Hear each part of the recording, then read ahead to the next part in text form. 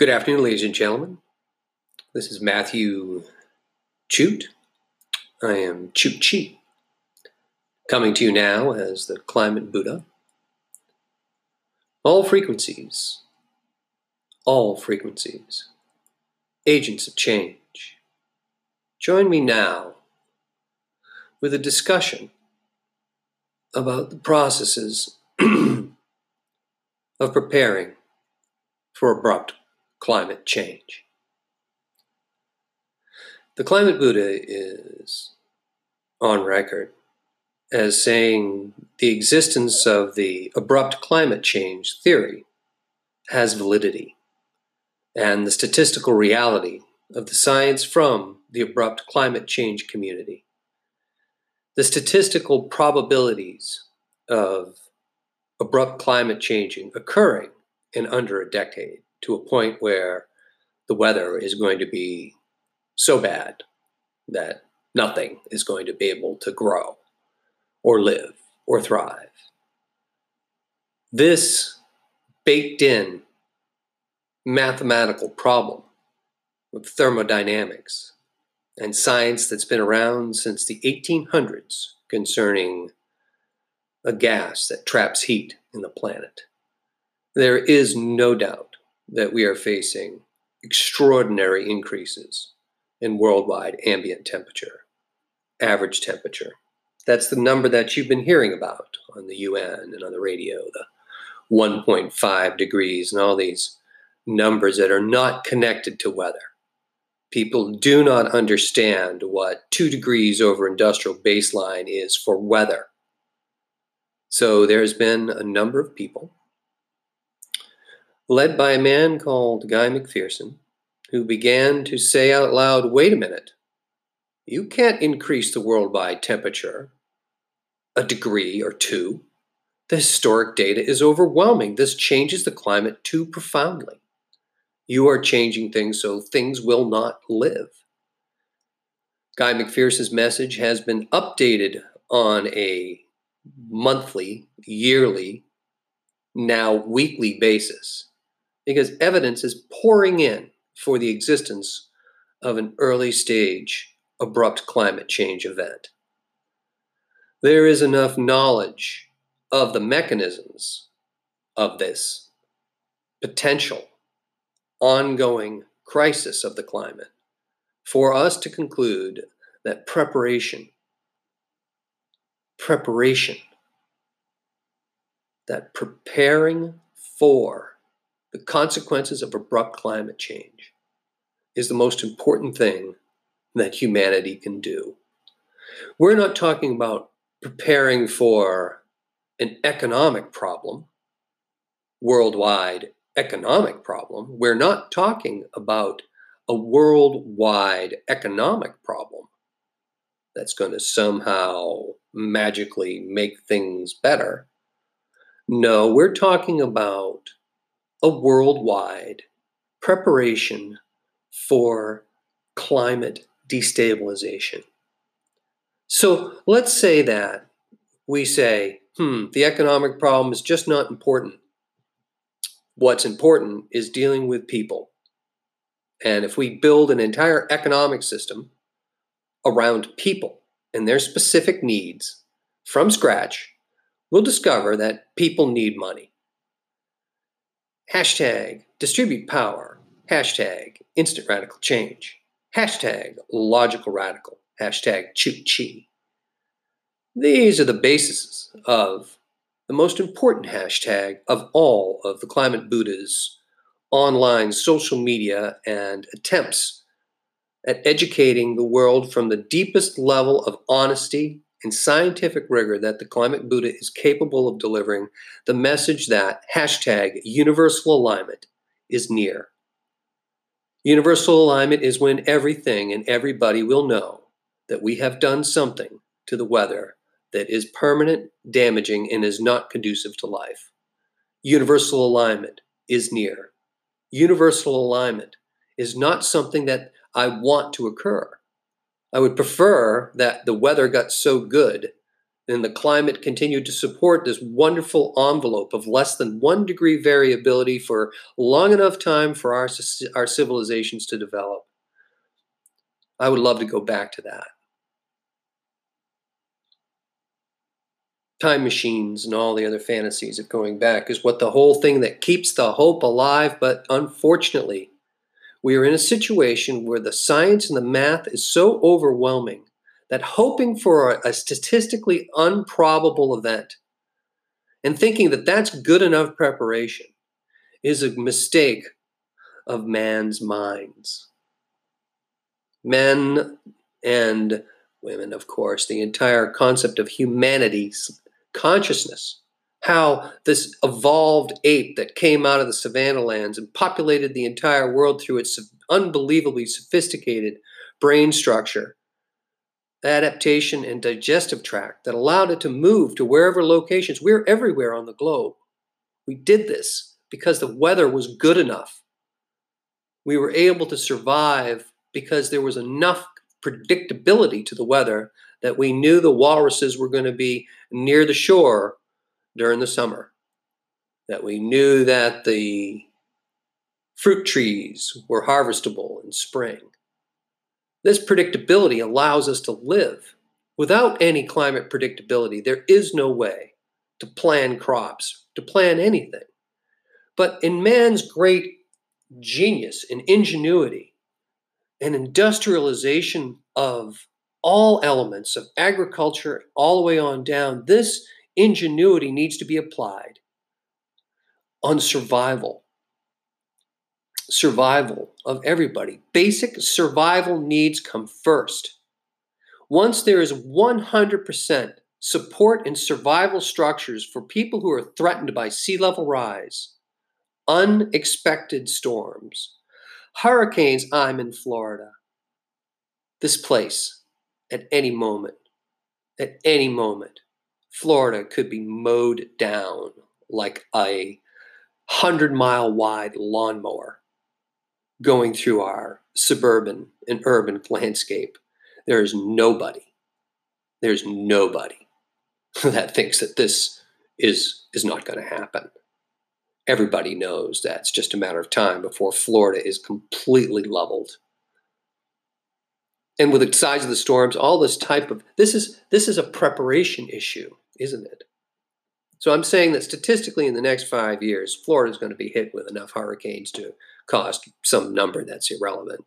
Whether we're going to rebuild is another number. All the decisions of a bad hurricane system in Florida are the decisions that everybody needs to be making about everything everywhere. So a bad hurricane season in Florida, the preparation that occurs realistically is, probably extensive. The climate boot is certainly not part of the entire political system that's preparing for hurricanes. But one thing's for sure, they're not telling anyone to leave. It hasn't got to the point yet where we have to tell people to leave permanently from Florida. But Jupiter has a weather system that doesn't move. We've already seen what a low pressure area that doesn't move off the coast of Oregon and Washington, what that does to the weather. It didn't move for months and months and months. This type of weather permanence could easily concoct a strong storm hurricane situation where they're just building one after another. It's getting hot. The oceans can only absorb so much CO2 and temperature without it warming the air, without it affecting our climate, without making it hard to grow things, without giving us enough time to make the right decisions with the amount of time that we have. So let's talk about that. Let's talk about the time that we have left and the stress in association with those decisions, survival decisions. No, we're not telling everyone how to move out of Florida, but we should plan for that because there might come a time where that's important. But it also might be that everyone needs to move out of Georgia, or that we might have to move everybody from Canada to Alaska. Maybe everybody in South America needs to move to Argentina. Maybe everybody in Africa needs to move to Egypt. Maybe everyone in Asia needs to move to Siberia. Maybe. These type of migratory questions that in order to keep humanity alive at its current 7 billion person scale, we need the ability to move 7 billion people into environments that will support life. That finding out areas that do not support life will become evident to all of us as universal alignment continues to unfold in front of us all. If it turns out that Australia can no longer support life because it's 120 degrees in Sydney for weeks on end, there will be nobody in Sydney. There's only one thing you do in 120 degrees, and that's try to escape it.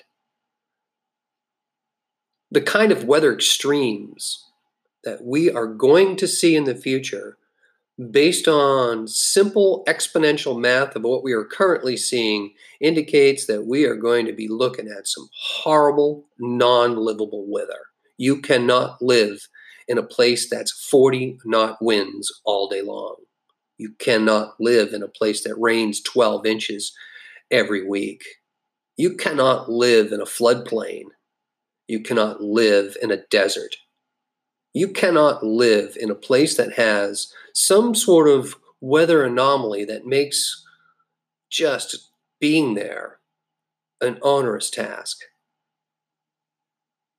So what are we going to do? Are we going to plan for this? Are we going to make some decisions about how to handle mobile populations? Are we going to make some decisions about how to help people who are affected by these tragedies? The decisions in Florida, the most populous area of common tragedy, hurricanes over the past 2 decades provide an unlimited resource of information about what happens when the entire infrastructure is mowed down. We saw hundreds and hundreds of utility trucks show up in Pinellas County during our last hurricane that came through, hundreds and hundreds of them. I don't know where they came, but it showed planning. The utility company said, wait, if a hurricane hits, we're going to have extra trucks to come and fix this. Great planning. So what if we expanded that planning to say, wait a minute, if everybody in Florida is under assault of hurricanes at such a level that there's simply no time to rebuild the infrastructure and the entire grid of Florida goes down and water goes down and food distribution goes down, what are we going to do? What is the plan? How are we going to get the people out of Florida into a place that they can live? Is there a plan? If there is a plan, can that type of planning be implemented on a level to control and make sure that the population itself is making decisions that are the best they can for their own survival? How can we make that sure that's happening without using some form of centralized authoritarian power, which has shown itself to have failed on so many occasions to making the right decisions? Does it fail at getting things done? No. But does it fail as a decision-making entity?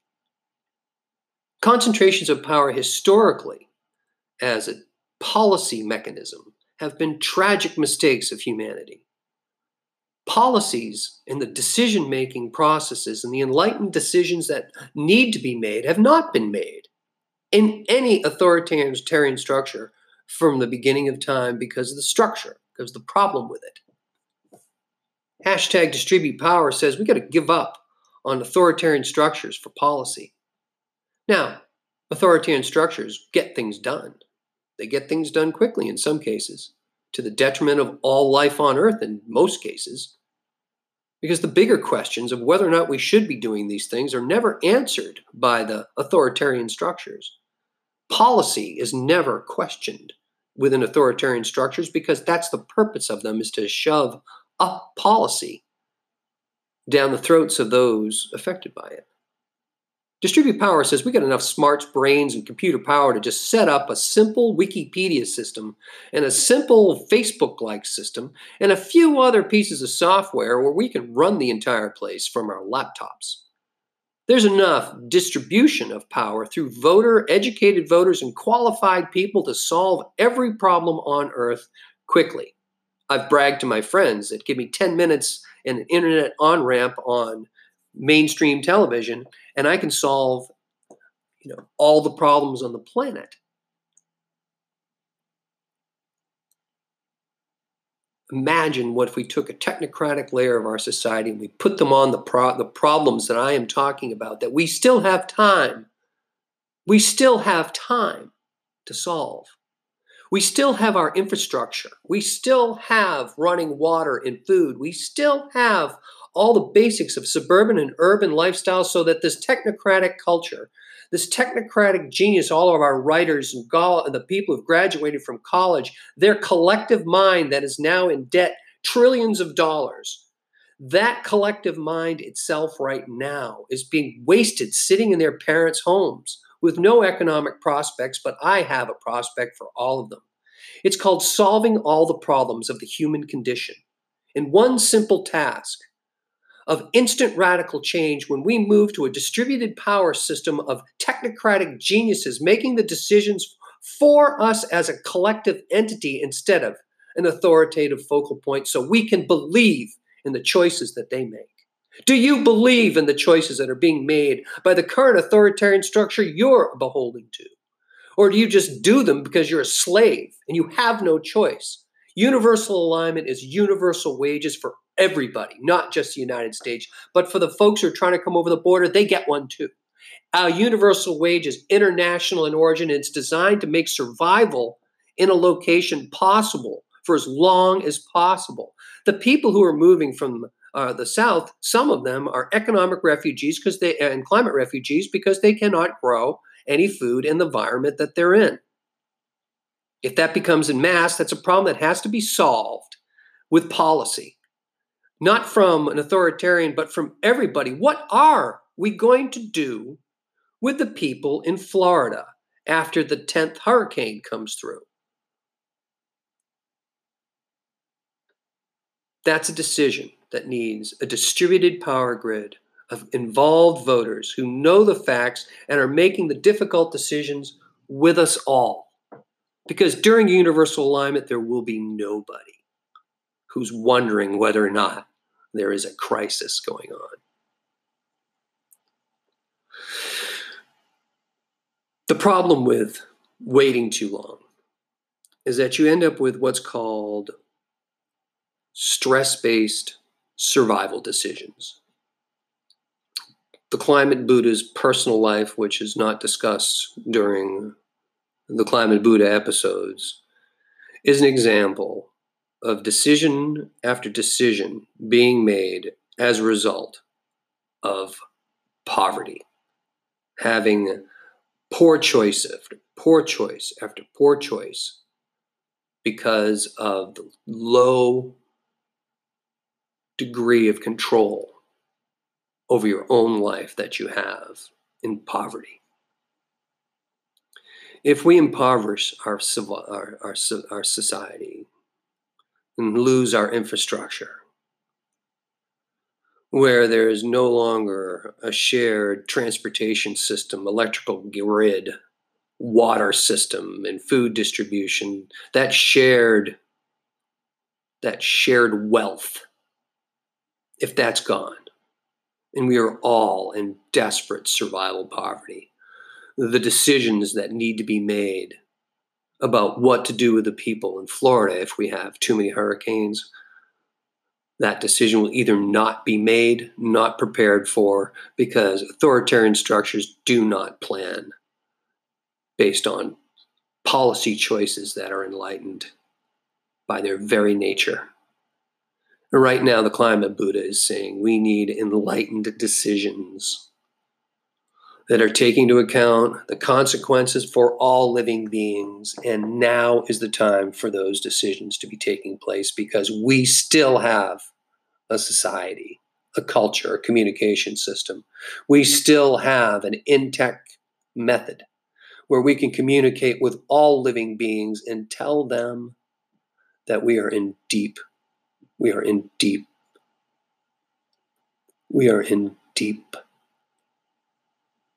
deeply, we are so in deep trouble. If the climate Buddha's statistics are incorrect and we have decades to come, I will be the first to apologize when the data confirms that hope. But right now, it does not look good. And more people throughout the world are seeing what the climate Buddha saw years ago. I'm currently doing a Facebook fundraiser right now so that I have food money. If you're listening to this and you have a few dollars to come on board and keep the climate Buddha alive economically, so much of that donation would be appreciated. If you go to the D. Matthew Shoot Facebook page fundraiser, you'll see that I have a fundraiser there. I'm a member on Patreon, but any form of economic help at this point would be appreciated. The economic problems that the climate Buddha has can be solved quickly because I do a number of businesses that actually make money quickly. I'll be the first to tell you when the climate Buddha is no longer in economic stress. But if we put the entire planet in deep economic stress and tell them to make the hard decisions, the decisions are less likely to be as enlightened as they need to be.